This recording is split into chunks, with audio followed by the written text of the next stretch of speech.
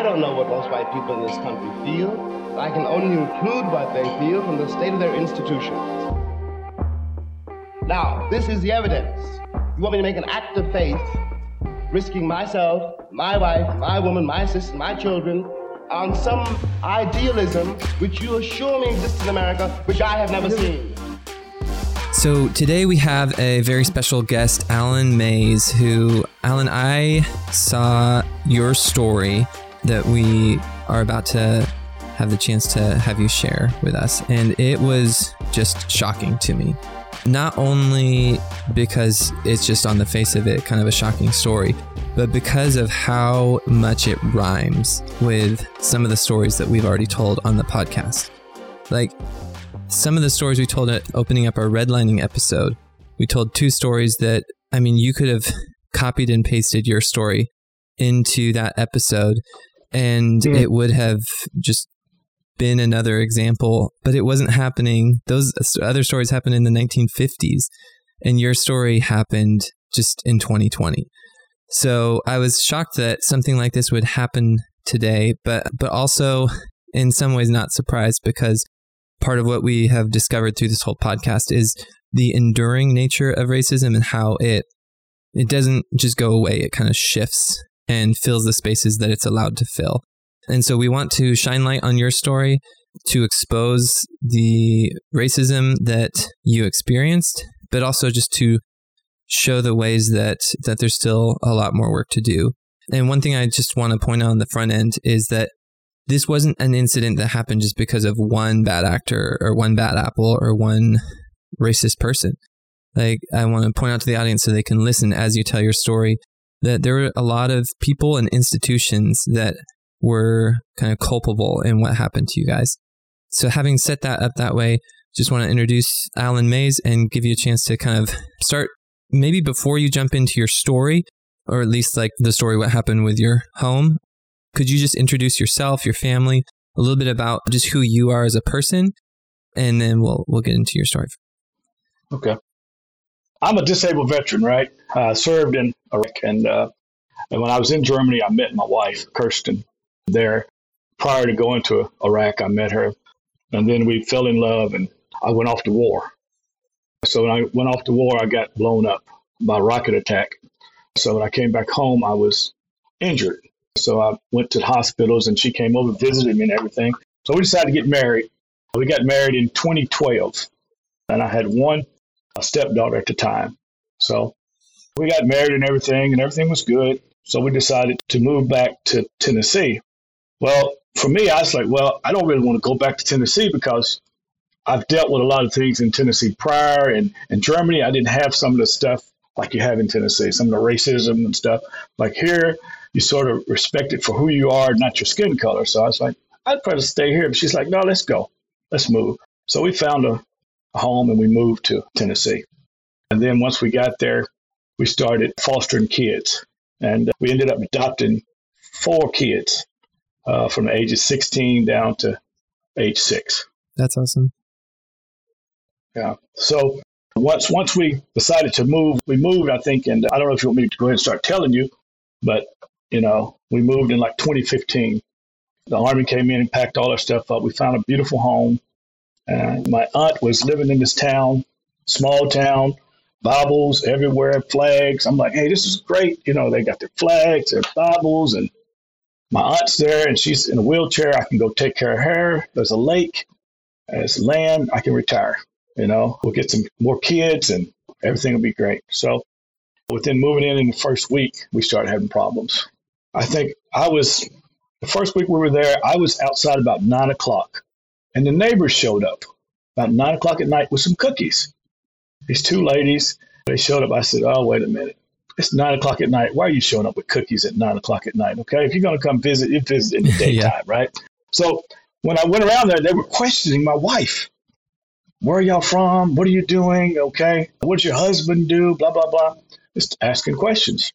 So I came over and I was spraying for bugs. And I sort of did some sort of mean. I sprayed them with the bug spray. Okay. So they would sort of leave, right? So I was like, you know, leave, go ahead. You've asked enough questions of my wife. So they left. The following week, I went out with my nephews and somebody was trying to get in the house. They were going around from window to window. My wife was there at home, but my nephew's wife and someone was going from window to window trying to get in. My wife had been in the shower, and they were just going window to window trying to get in. But I had a dog, and he was watching. So my wife is German, and for Germans, they just don't call the police. In America, we call the police for anything. They don't do that. So she was hesitant to call the police. So Linda calls me. It's like, listen, there's somebody trying to get in the house, and your wife is not calling 911. What do you want me to do? So I called the local police. I said, listen, somebody's trying to get in my house. Go to my house. So they roll up 3-4 deep, check out everything. The perpetrator had left. That was the first week or so we'd been there. After that, we started having cars parking in our driveway down at the bottom of the hill, just park and watching the house. So I'd call the police. By the time the police would get there, my driveway is like 75 yards long. So you have to understand it's a long ways from the house to the driveway. I couldn't take any photos. I could only give them the description of the cars. So they would leave and they'd come back. Then I'd have family members come over. They'd come back and then they'd start hollering racial slurs. You know, my family members came over, which were completely black. I'm mixed. And it doesn't matter in the South. If you have one drop of black blood in you, you're black. Mm-hmm. You can look as white as whatever, but you have one. And once they find that out, they know. Okay. And they don't want you there. Yeah. So in the mind of your neighbors, you were black without nuance. They just saw you as black, and they started. And then you had your family over, and they were just saying racial slurs, and they were like camped out in front of your house, or where is this coming from? My driveway is like 75 yards long, and it's on a cul-de-sac, and it's the last house. When you come around the lake, there was no other houses. So if you came around and came to the cul-de-sac, I was the only house there. So what would you be doing? So they would park at the end of my driveway, and they'd start hollering racial slurs. They would just be screaming, and my family members would go outside, right? And was like, what are they doing? You know, so we'd call the police. They'd take off. So this continued on to, you know. That I'm just like processing this. So there's no other like reason for the cars to be there because they're past all the other houses. So they're there just to basically stake out your house. And this was something that recurred. This was like not just a one-time thing. Continually. Yeah. And how many cars would it be? It would be one car. It'd be one car, you know. We'd pull up down there, and family members would be over, and they would holler the racial slurs, and then we'd call the police, and they'd take off. Yeah. The police never could find them, right? At the house, coming into my subdivision, is one road that leads out to a main highway. So they would leave my house, go around about a quarter of a mile around the lake, and disappear. Where'd they go to? Why the police can never catch them? Police department is only like 4 or 5 minutes away. Why can they never catch these people, right? So we're outside one evening, and I had some friends over. Billy and Lisa was over. And down my driveway on the right-hand side, there were some bushes. He said, look, man, there's a guy in your bushes. I said, wait a minute. He said, yeah, there's a guy standing over in your bushes. So then there was a guy standing in my bushes watching my house. So I said, listen, I hollered at him, I got a shotgun. So he jumps on his four-wheeler. Now, to understand this, the front of my house is a lake. The right-hand side of my house is properties, but there's no access to that. He was on a four-wheeler and got down in the bushes and was just watching my house. So I told my wife, look, we're going to have to get some security. So we get ADT out there and we get security. But then the problems continued. I went out of town and my wife was at home and she started freaking out. She said, something's chasing me. I said, what do you mean, a bug? She said, no, there's something flying in the sky and it's chasing me. So there was a drone. They started flying drones over the house, taking photos, taking pictures. My wife was outside and they were chasing her with a drone. So we called the police over. The police like, yeah, there's a drone. They took the report and everything. So the drones started showing up and this continued. You know, I had the police out there several times for drones on my property. They would see the drones, but no one ever did anything to stop the police drones. Wouldn't like follow the drone and find out, like follow it back to whoever was flying it. And here's the thing I found with the local police that's very disturbing. I submitted over 29 police reports, and not a one report, not a one time they come back out and do any kind of follow-up. like one time, from harassment to dog poisons to theft of property to persons inside my homes. I mean, I had people inside my home. I had photos of people inside my house, and I took it to the local police department. I said, listen, I've been in Germany. When I was in Germany, my alarm goes off. This is like December 2019. We're in Germany. I had suspicion that someone was getting in my house. They were getting past ADT security. So whoever was doing this was not on a lower level. The people that were doing this to get past ADT security, you've got to be on a higher level. Joe Blow, he can't just get past ADT security and show up in your house. So I'm like, there's somebody getting in my house. So I said, I'm going to put some sensors in the stairwells and put a tiny camera in my bedroom and catch somebody if they're in here. About 1 o'clock at night, my sister called. She said, your alarm is going off at your house and you're getting photos and there's somebody in your bedroom. Somebody standing in your bedroom. So I said, oh my goodness. So I go, and surely enough, there's somebody standing like in camouflage attire standing in my bedroom. Open the door up and they're standing in the bedroom. So I said, okay, when I get home, I'll go to the police station and report it. We get home, we park our car. We just got a new car. We parked it. That was on the 3rd of January. We went out the morning of the 4th, and somebody had taken a screwdriver and gone through the keyhole on the driver's side door. They just went straight through the key and just tore up where you put the key in. That tore all up. So I said, let me go to the police station. So me and my wife head to the police station. We walk inside. We met in the lobby by an officer. What do you need? I said, I need to file a report. I said, I have a photo of somebody in my house. Get better cameras and change your locks. I said, no, you don't understand. I said, I have a photo. I was in Germany and somebody's in my bedroom. You don't understand. Get better cameras and change your locks. I said, but the cameras already worked. The cameras already got the photo of the guy. So the cameras has the photo, right? And my wife's like, sir, are you not going to help us? Ma'am, what do you want me to do? Get better cameras and change your locks. I said, come on, baby, let's go. They don't want to help us. Not at one time that they even, my buddy works for the police department in Memphis. He said, at least they could have sprinkled some, stuff for your fingerprints, right? The powder, the dust, right? They could have at least dusted for fingerprints or something at your house. He said, they didn't even do any of that. He said, I don't understand it. He said, they haven't done anything at your house. I mean, I had $30,000 worth of property taken and they didn't do anything. I mean, it was just crazy. I mean, there was theft from your house at that point, or just kind of over the course of time? Or in 2019, we went on Route 66 trip. Prior to going on Route 66, I had ADT come out, change my cameras because the side cameras never worked. Every time I put a new side camera up, it wouldn't work. So they came out and they put a new camera up. The next day I go outside, the camera's cut. It's cut and rewired. The splice goes in straight into the camera and it splices on this side. Well, it was cut on this side and respliced. So I called ADT. They said, we'd never do anything like that. I said, well, I got to go on vacation. Fix it when I come back, right? We leave. We're in, I think, Omaha. No, not Omaha, Oklahoma. Get a phone call from ADT. Somebody's in your back garage. We're calling the local police. Local police is on the scene, and they'll call you. Local police calls and says, Mr. Mays, your back garage door is open. I said, okay, close it. I said, I got both remote controls with me. That shouldn't be open. Close it, please. So they close it. The next day, we get another call from ADT. That garage is open. Police called me. I said, listen, were you not at my house yesterday? Didn't you close the garage? I said, I'm in New Mexico now, right? I know these remote controls don't work from New Mexico. Yeah. Somebody's in the garage. This happened about 11 times.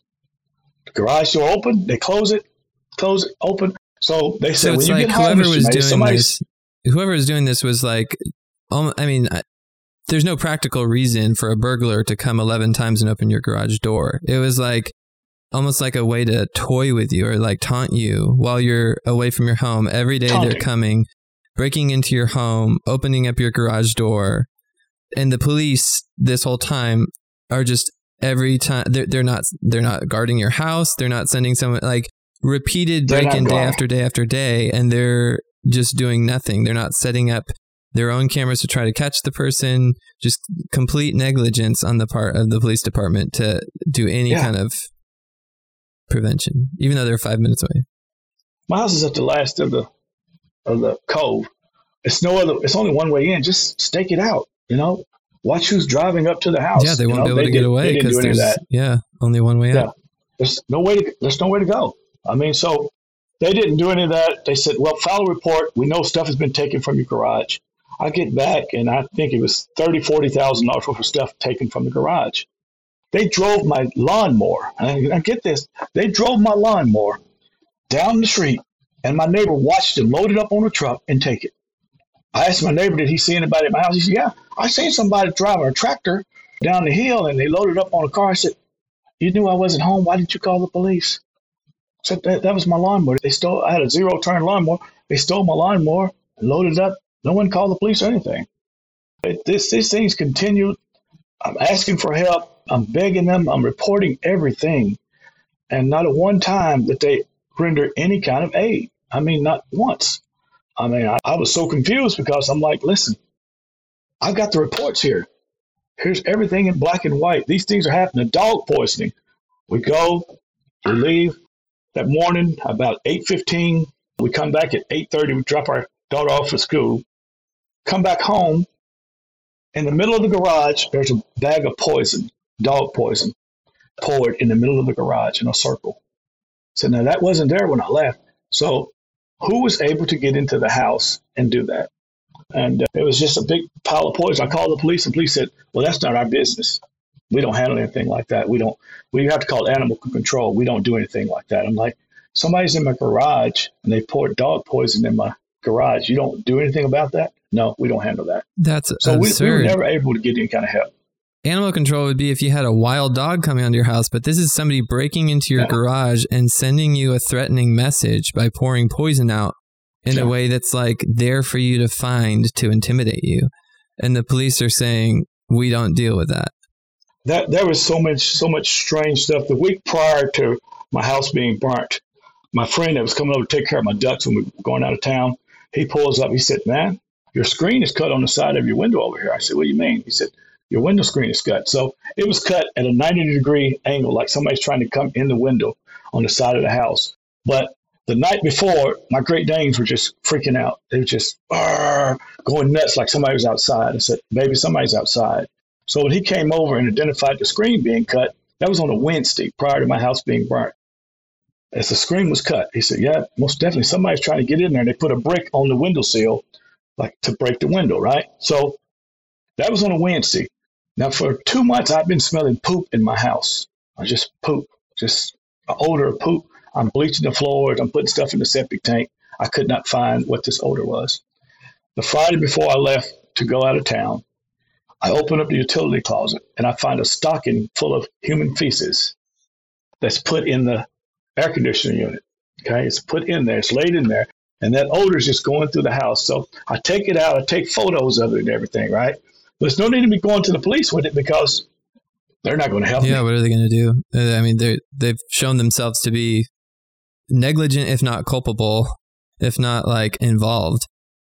Yeah, I'm like, they're not going to do anything. So I take photos and I leave it out on the patio, and the house burnt. So I wasn't able to take it anywhere to have it diagnosed. But, that was just some of the other things that was happening that was so strange at the house. I mean, I don't know if you all understand when you put a stocking or fish or a dead animal in somebody's house, that is a sign that you want them out of that area, okay? You don't want them. You're stinking up our community. We don't want you here. They'll take a fish and put it in your house somewhere and hide it, or they'll take some poop. I've heard other people talk about how they put poop on their driveway to move them out of that area. They don't want you there. So we had to poop, had people in the house, burglar alarm constantly going off. And at this point, the article said your burglar alarm went off a total of 37 times in between 2020 and 2021. That's just, I mean, that's like a weekly. We would leave the house, and within 10 minutes, this is how I know somebody that was close. Within 10 minutes, the burglar alarm would go off. Now, wait a minute. Why is the alarm going off? Like every 10 minutes after we leave, in 10 minutes, the alarm goes off. So we noticed the neighbors were parking at the cul-de-sac. They were parking. It was the neighbors' cars that were starting to do this. They had got new cars, and they were down watching our house. You'd come outside, and they're in the cul-de-sac just watching our property. watching, just constantly watching. So this continued on until the burning of the house. And then when CNN came, I said, listen, the people down here watch us. Now, when we come down this road, you're going to notice there's nobody on the road behind us. Watch a car just out of the blue from nowhere appear. So Lisa Ling's like, well, yeah, people say this all the time, but it don't happen. So we got down there, we got out of the cars, we got going up to the house. Here comes the car, out of the blue, out of nowhere. Goes down to the cul-de-sac, starts watching us. Just watching us, seeing what we're doing, right? I'm like, this happens all the time. They've constantly watched us. I mean, we were always under surveillance. Telephones so even tapped. After your house had burned down, you had CNN there, and they came and were still watching and trying to intimidate you. Like, that's like just a shocking level of boldness that even with like the media shining a spotlight on what they were doing, they're still just coming and staking you out and trying to intimidate you and maybe even the media at that point. Yeah, they were most definitely trying to intimidate and let us know they didn't want us there. It was just so surreal and strange, the events that would happen, and how these people were able to get the information and do the things. That's why I knew it had to be on an upper level. This is not lower level people that's doing this, okay? To get into my cell phones, to hack into my internet. I normally use about 120 gigs a month. We use 1 terabyte of data in a month. It went all the way up to 4 terabytes of data in 1 month. I'm like, what? Who's hooked in to my internet? 4 terabytes. I'm like, wait a minute. So I reported to Spectrum. Spectrum's like, well, you don't have to pay for it. I said, but who's logged in? So I went and bought that little thing like it's a BitBox, and it tells you who's on your internet, right? Yeah. The tech came over. I said, let's turn this on. There's 180-some people logged into my internet. What? How are they logged into my internet, man? What's going on? But I asked Spectrum to do a investigation. The only thing they did is give you a new router. And it constantly would happen over and over. So it was always strange things happening. And this it was on a level. You were like, you had password on your router, so they're like somehow figuring out how to hack their way in. So that, like, some kind of tech savvy person is figuring out how to hack into your internet, and I don't know what they're doing with it, but doing 4 terabytes worth of stuff with it. Data in 1 month. I mean, I was told that what it was, they could put a tap into the wire over here, and then when you got ready to go in with the internet, they would always be able to get in and do whatever they wanted to do. I mean, I went through probably 30 routers, at least 30 routers, at least. I'd say 30 routers with no problem. They would always constantly, internet slow down, they come back out, change the passwords, somebody's in the internet again. They hacked past it. My phone calls also was linked into my internet. We would talk on the telephone. You hang up, and the phone call would repeat itself, okay? The conversation would repeat itself while you're talking, and when you hang up, it just start You playing. hear like an echo. Like an echo, or like the whole thing? No, you hear your conversation. You hear your whole conversation again, okay? Your whole conversation would be repeated. I'm like, my wife first told me about it. She's talking to her mother from Germany, and she's like, listen, the whole conversation is repeated. So just to make sure I understand noticing. So it's like you talk on the phone, and then the other line hangs up, and then you start hearing the beginning of the conversation play through? You hear the conversation playing through, yes. So almost like it had been recorded somehow, that they had figured out a way to record your conversation, and then after the recording's done, after the call's done, then you just start hearing the recording play. You hear it playing back, you hear your conversation. I'm like, it was creepy. Yeah. It was creepy, okay? We would have phone calls, like I'd be in Germany, and I would check my history of my phone, and my phone from my house would be making phone calls. I'm like, wait a minute. I'm out of town. I'm in Germany. How is my phone making phone calls? So they said, well, you could get what is it called when somebody can take over your phone? Ghosting. It's like the phone equivalent of a VPN type of thing. It's someone just... Well, yeah, it's what they can take your phone number and they can use it and call people and everything. So I said, okay, we get a new phone number. I changed phone numbers about 6 times. and they would continue to go home. I mean, there was so much just. I mean, I can't madness. imagine the amount of like technical savvy that somebody would have to do all that I would think make a pretty narrow list of suspects in a small town. If the police actually had any concern to find out who's doing this to you, it seems like there can't be that many people who can do something like that. When you're in the South and you have the Good Old Boy Network, right? Mm-hmm. They cover each other and they take care of each other, and it's on a higher level. When you go back and look at civil rights from the early 1950s, and you see how Medgar Evers was killed, how he was gunned down, the local authorities did not let any of that information get out to the federals. They covered up for it, okay? They covered, and finally 30 years later they prosecuted, but for the longest, the local authorities, they have the ability to not let information get out that needs to get out.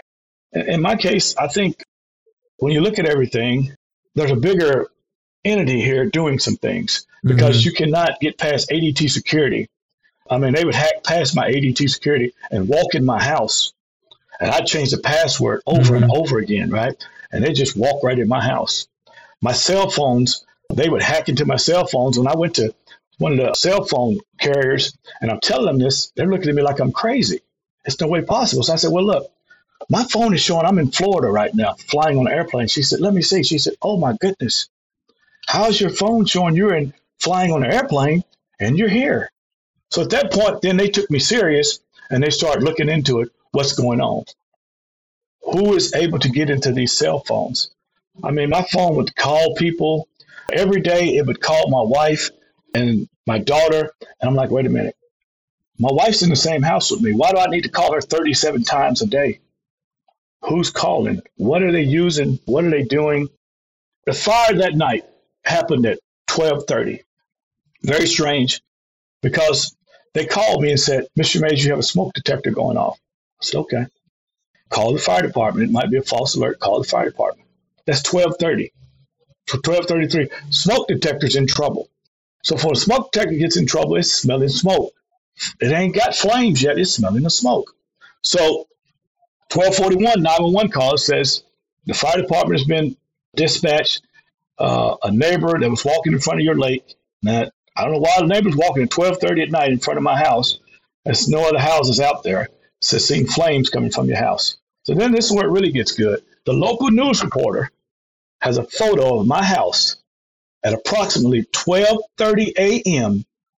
This local news reporter has gotten up at 12:30. He's at my house and has photos of my house burning at 12:30. He's set up across the lake. He's got there before 911 is called. He's got there before ADT is called, and he's already set up and got photos of my house burning. Wow. So who told him to come to my house? So he was like staked out and ready to catch your fire of your house burning down to publicize it in the local media. To publicize in the local media.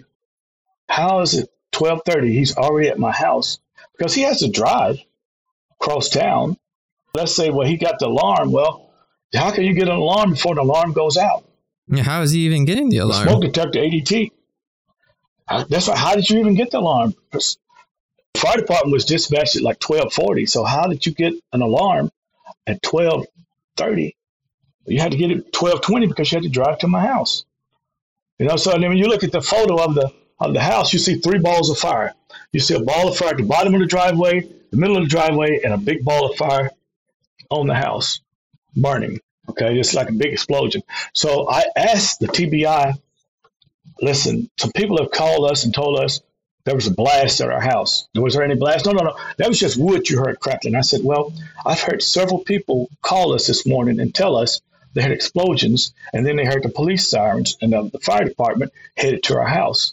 No, that was just wood crackling. I said, I don't believe that's what happened. They said, well, Mr. Mays, the lady that lived close to you, their dog smelled smoke. Closest house to me is a quarter of a mile away. The dog smelled smoke, and they went up, scratching at the door, and they went outside, and they saw your house burning. I said, that's not what you all told me. And I'm military. When you tell me one thing, I stand on it, okay? You said a lady was walking in front of my house. Which one is it? So The TBI agent, his name was Tracy Worrells. The fire chief's name was Tracy Worrells also, okay?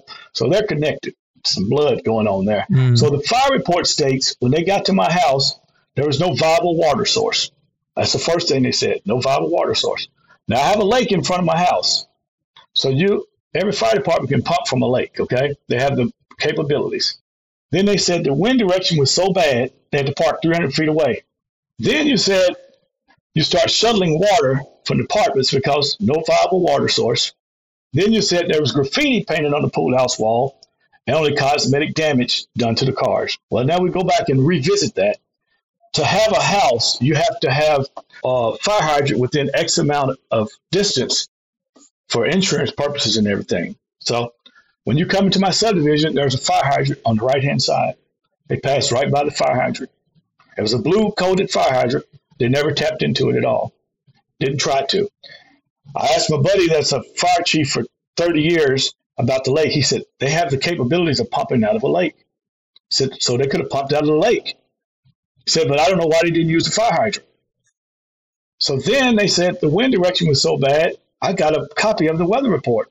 I paid $170 for this weather report. It says it was calm, still, no movement whatsoever. No movement. Wow. There's no movement till 4 o'clock in the morning.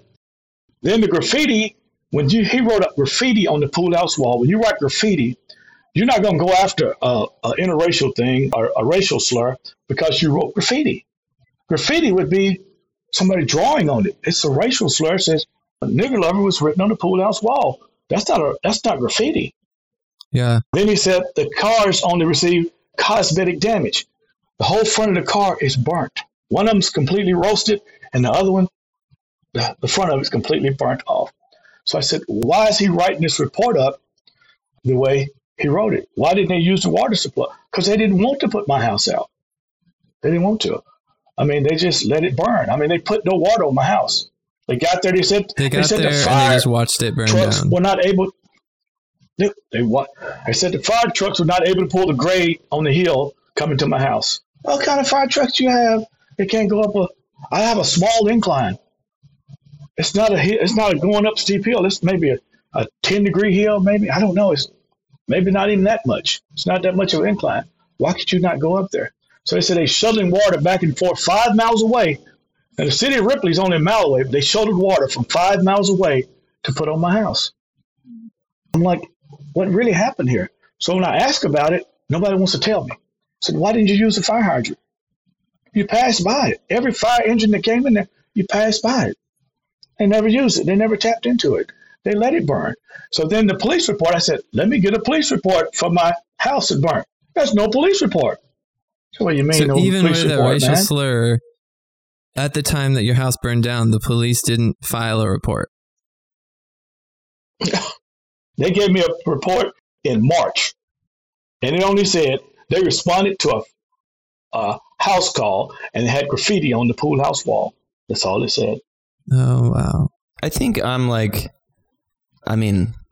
even know what to say. All of this sounds so crazy that it just sounds crazy. Like, I can't imagine that happening, at least in the neighborhood that we live in. I know we're kind of near the end here, but I kind of am like, the justice part of me is like, okay, let's fast forward to the part of the story where the bad guys get caught and we find out who did all this, and then they get in trouble, and then boom, you know what I mean? So like, I'm kind of wondering what did happen. Like what, I mean, that's crazy that all this happened. You had so many police reports. It's like surely something. And you say in the CNN article, it said you saved and have like 20 police reports that you filed concerning all this stuff. I have 29 police reports. That's the ones I filed, okay? Not the other times I went to the police. 29 records. Yeah, like you have reports, documentation of all the things that you're... Documentation. The ADT alarm system that was tampered with, from the keypads, the cutting of the cameras, I have all that. Not what I said, but what ADT technicians said when they came to my house.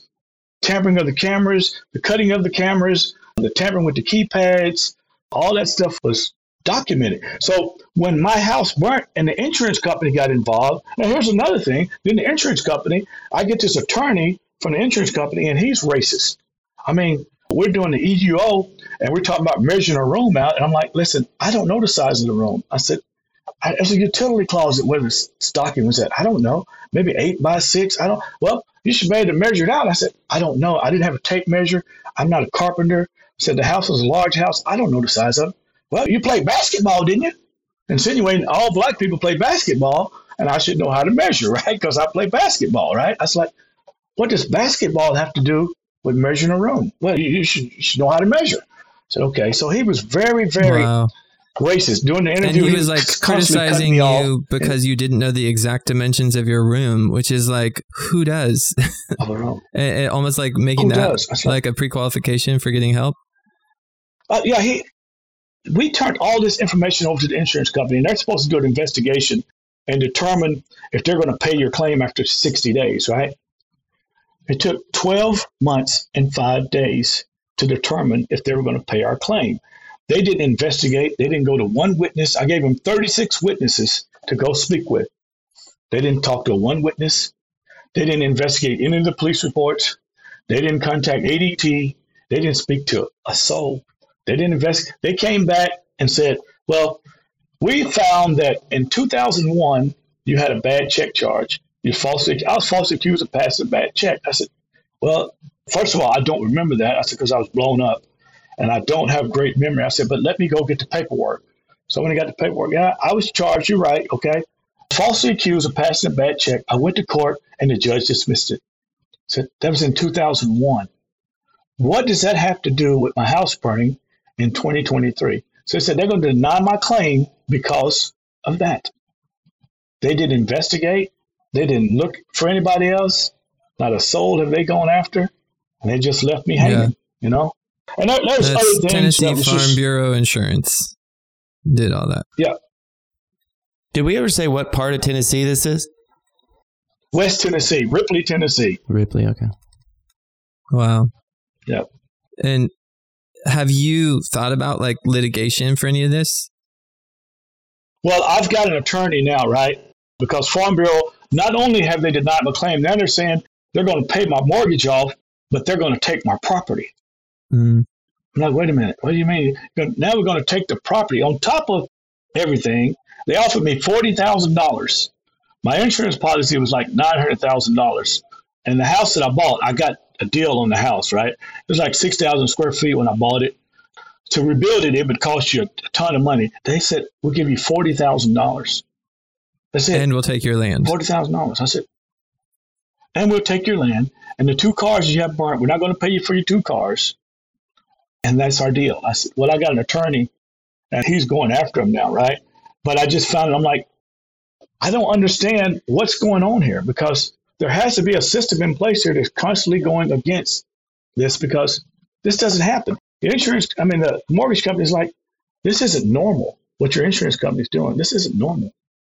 They don't understand what's going on with what the insurance is trying to do.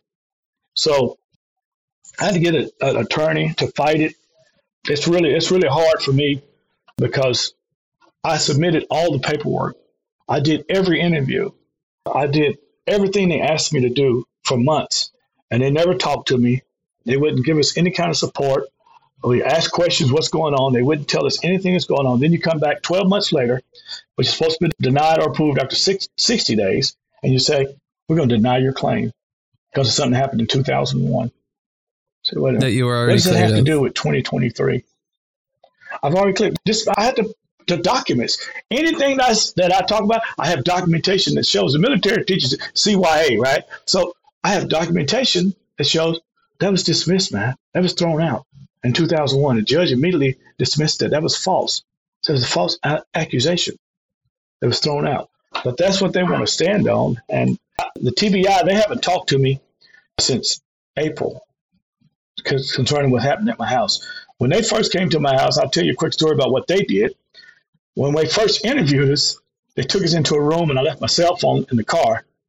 I'm sitting in the room. They leave out. They go out. They get my keys from my wife and they bring my cell phones in and they start going through my cell phones.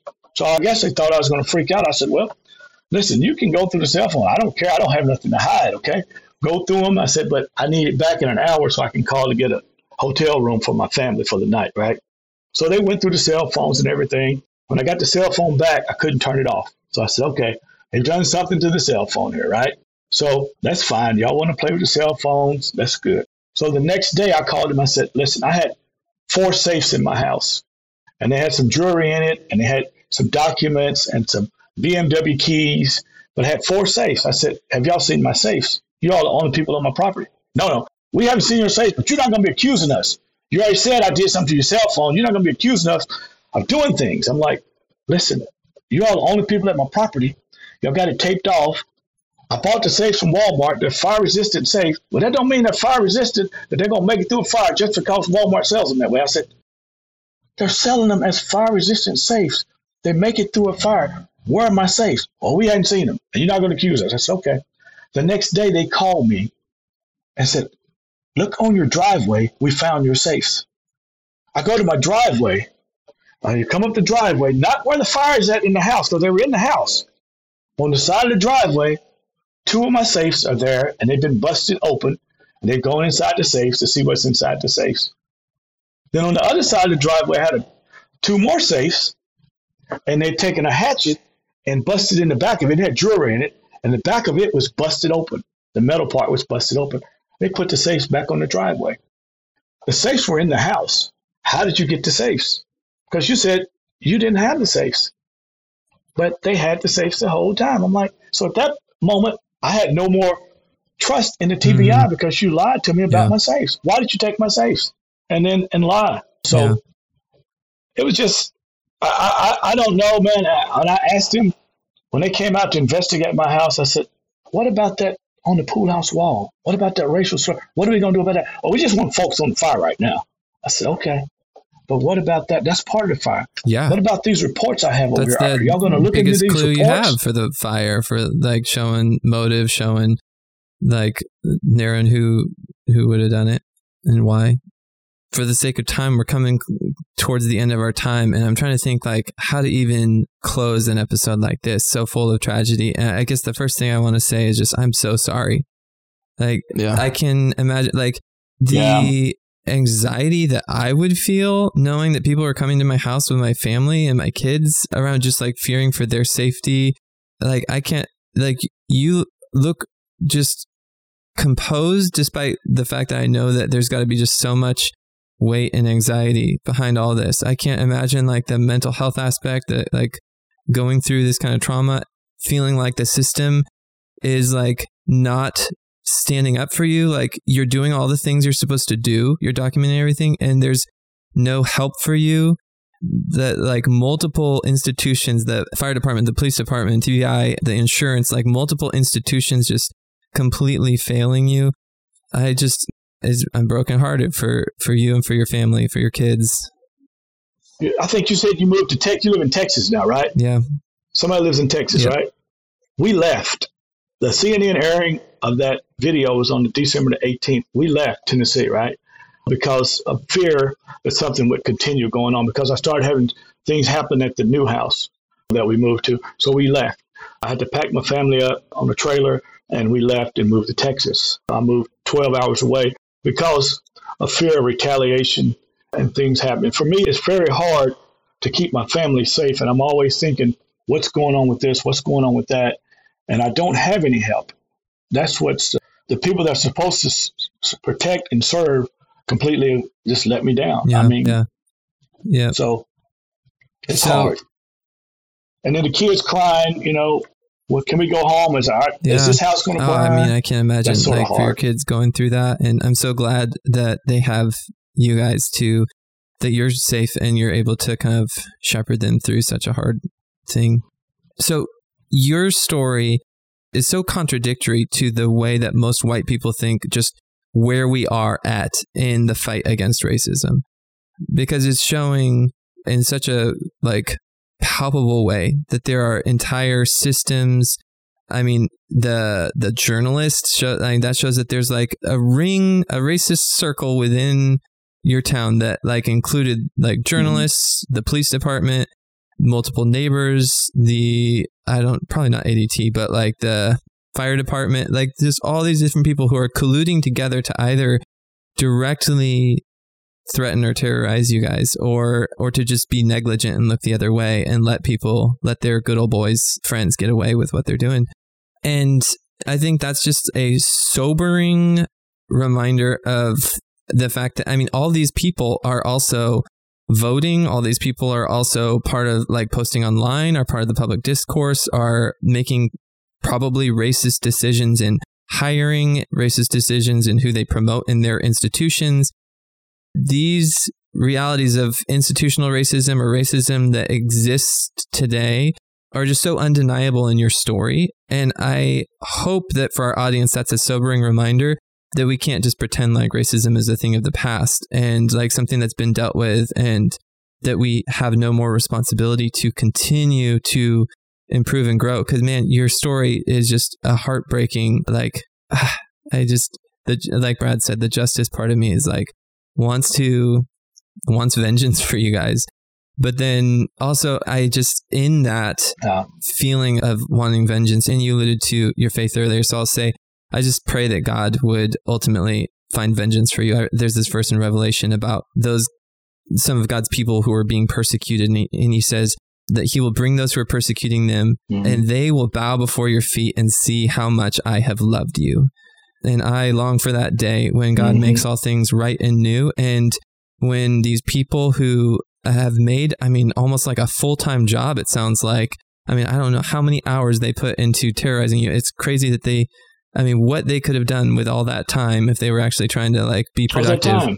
And I pray that God would vindicate you before them, and that they would see how much he has loved you, and that your kids, my prayer for your kids would just be that God would somehow heal them from that trauma, that he would use you and your wife to walk with them through that, and to just show them that the world can be safe for them, that you guys would find a place where you can be safe. And also, I want to invite our audience to help you guys and to support you how we can. I think you have a GoFundMe, is that right? Yeah. If you look up fundraisers, about William Mays, but it's Help Army Vet Beat Hate Crime Against Mays. And this was your brother set this up? Is that? Yeah, my brother set it up. Yep, it's under Help Army Vet Beat Hate Crime Against Mays Family. Okay. And we'll put a link to that in our show notes also, if you guys want to look at our show notes. There. Yeah.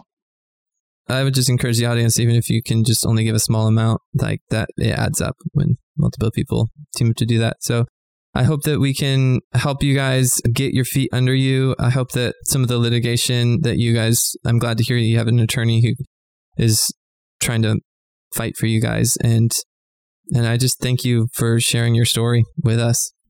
Yeah. And thanks for your service. Thank you all for having me. Thank you all for having me. I appreciate everything. I just like to say one last thing, okay? Yep. Evil only wins when good people do not stand up, okay? That's the only time evil can win. But I do believe now I have enough good people standing with me that the evil that's there is not going to win. Because the evil that was there, doing everything they were doing, there were no good people standing with me. And now I have some people that are standing with me. And I do believe in time, things will change. Yeah. And I pray that we all can live together and not be where you're in fear and these things happening just because of your skin color. Yep. Amen, brother. All right. Thank you. That's sort of hard. So. Yep. All righty. We appreciate you.